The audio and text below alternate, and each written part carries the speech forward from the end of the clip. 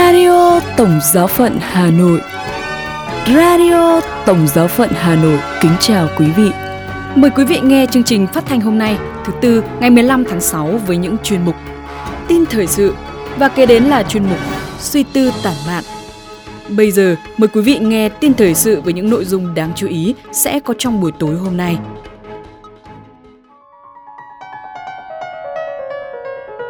Sứ điệp Ngày Thế giới Người nghèo 2022 chính thức được công bố. Hội đồng Giám mục Congo mời gọi tín hữu tiếp tục hy vọng vào chuyến tông du của Đức Thánh Cha và Đại hội Giới Trẻ Thế giới phiên bản Mozambique. Sau đây là phần tin chi tiết.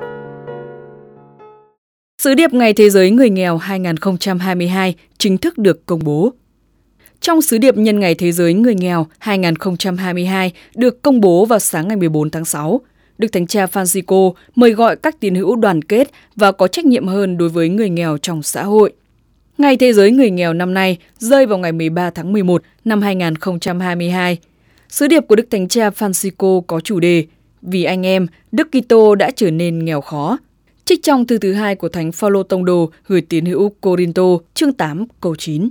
Ngài nhắc lại lời của Thánh Phaolô để khuyến khích các tín hữu nỗ lực thể hiện tình đoàn kết với những người gặp khó khăn. Sứ điệp của Đức Thánh Cha nhấn mạnh đến hậu quả nghèo đói do chiến tranh gây ra. Ngài cũng gợi nhắc mọi người nhìn lên gương Chúa Giêsu, đấng từ bỏ giàu sang và tự ý trở nên nghèo khó. Đức Thánh Cha cũng dành lời cảm ơn đến những tấm lòng quảng đại của nhiều người thông qua các hoạt động quyên góp, cứu trợ những người khó khăn. Cuối cùng, Đức Thánh Cha Francisco kêu mời mọi tín hữu biến đức tin thành hành động.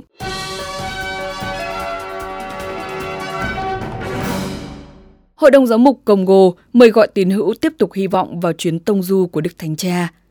Hội đồng Giám mục Congo ngày 13 tháng 6 đã đưa ra một thông điệp mời gọi các tín hữu Công giáo tiếp tục hy vọng vào chuyến tông du đã bị tạm hoãn của Đức Thánh Cha Francisco. Các đức giám mục mời gọi mọi thành phần dân Chúa kiên nhẫn, bền chí cầu nguyện vì đối với Thiên Chúa không gì là không thể. Thông điệp còn cho biết sự nuối tiếc là biểu hiện cho thấy toàn thể người dân Congo đều khao khát hòa bình. Đó cũng là minh chứng của tình yêu người dân Congo dành cho Đức Thánh Cha Francisco, người luôn dành sự quan tâm đến quốc gia này. Hội đồng Giám mục Congo dâng lời nguyện xin Thiên Chúa ban ơn chữa lành cho Đức Thánh Cha và chuyến thăm sẽ được diễn ra càng sớm càng tốt. Các ngài cũng dành lời cảm ơn đến những người đã dày công chuẩn bị cho chuyến thăm. Theo dự kiến ban đầu, Đức Thánh Cha Francisco sẽ thăm Cộng hòa Dân chủ Congo từ ngày 2 đến ngày 5 tháng 7 và cử hành thánh lễ tại thủ đô Kinshasa. Thay cho chuyến tông du đã hoãn, một thánh lễ vì hòa bình và hòa giải ở đất nước sẽ được cử hành tại 48 giáo phận khắp cả nước.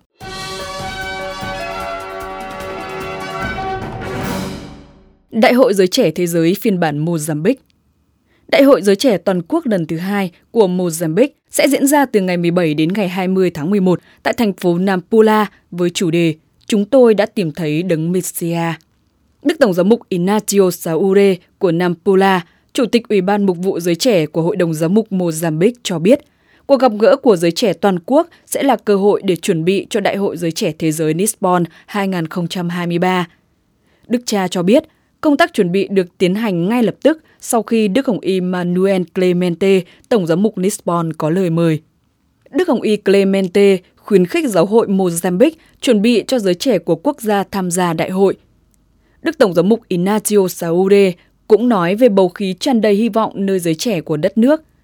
Ngài cho biết, giáo hội Mozambique còn trẻ vì dân số chủ yếu là những người trẻ tuổi. Hiện tại, người trẻ đang tham gia một cách hữu hiệu và đầy đủ trong giáo hội. Đức cha đánh giá thách thức lớn hiện tại là giáo hội địa phương vẫn chưa vạch ra được một chương trình mục vụ toàn diện để đồng hành với giới trẻ.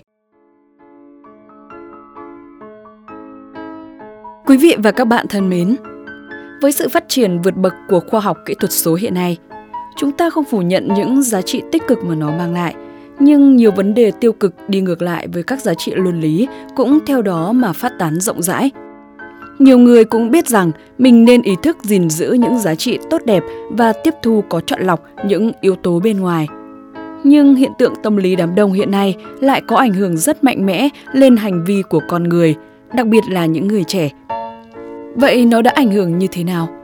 Mời quý vị cùng lắng nghe bài viết Giới trẻ và hiện tượng tâm lý đám đông của tác giả GMT để thấy rõ hơn về hiện trạng trên.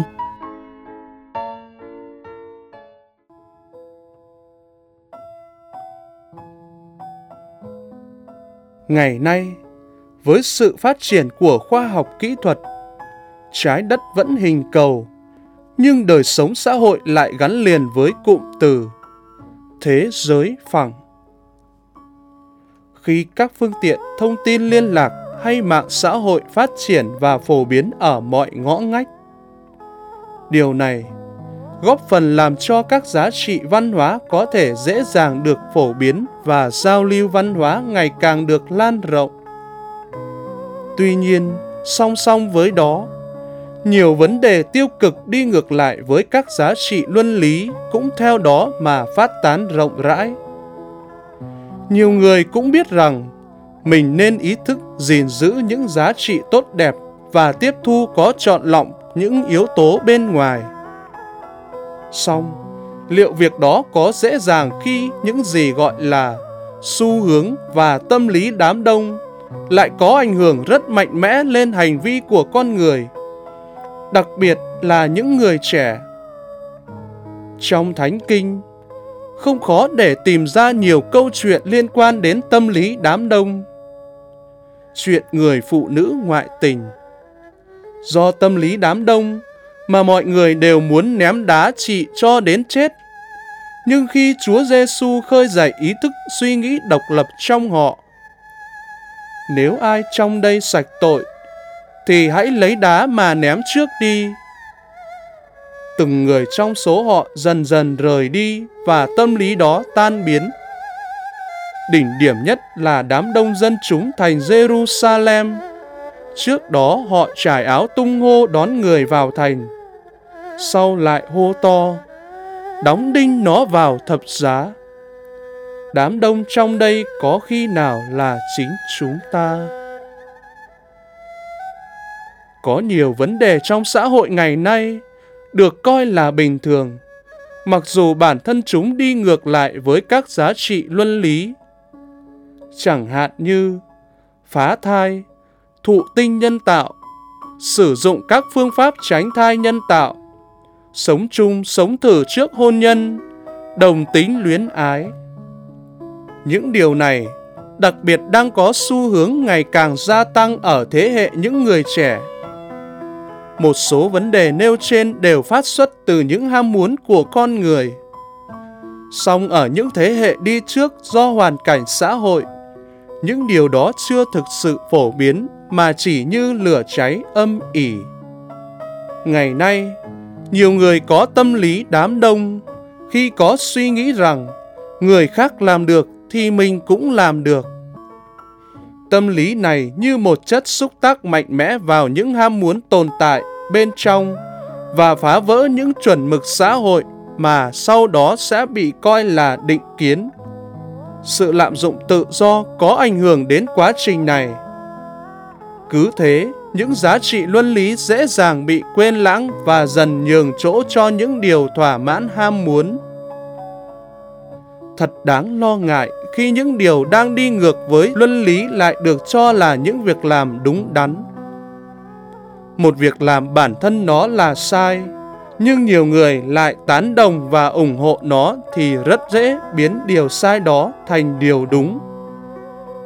Chẳng hạn, việc quan hệ trước hôn nhân, gian dâm, ngày nay rất phổ biến. Thậm chí, họ còn quan hệ với nhiều người.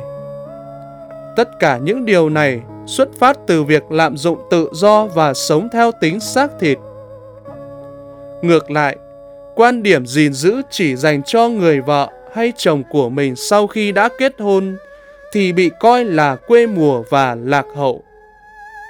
Ít ai cho rằng đó là việc chỉ dành cho những người đã thực sự là vợ chồng.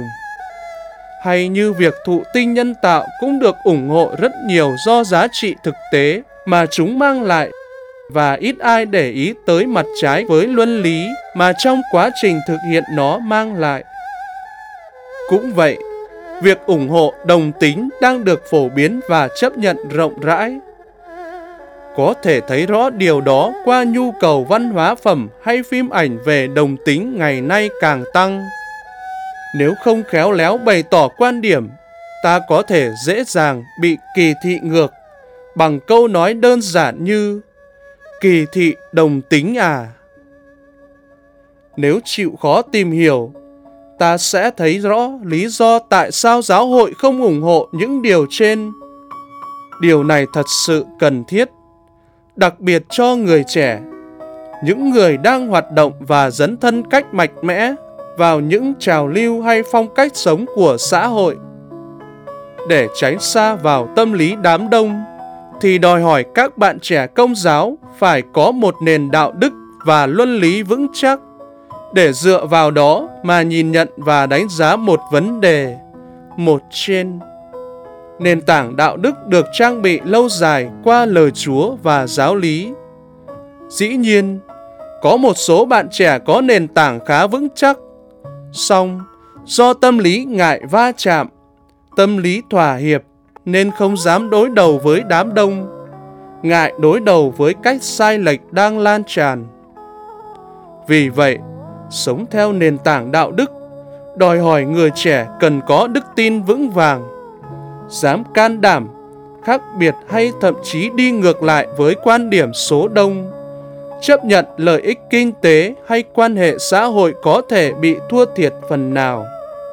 Hơn ai hết, các bạn trẻ là những nhân chứng sống động của Chúa trong xã hội đầy cám dỗ xa hoa bằng cách sống theo lời Ngài. Vì danh Thầy, anh em sẽ bị mọi người thù ghét, nhưng kẻ nào bền chí đến cùng, kẻ ấy sẽ được cứu thoát. Radio Tổng giáo phận Hà Nội xin chào và hẹn gặp lại.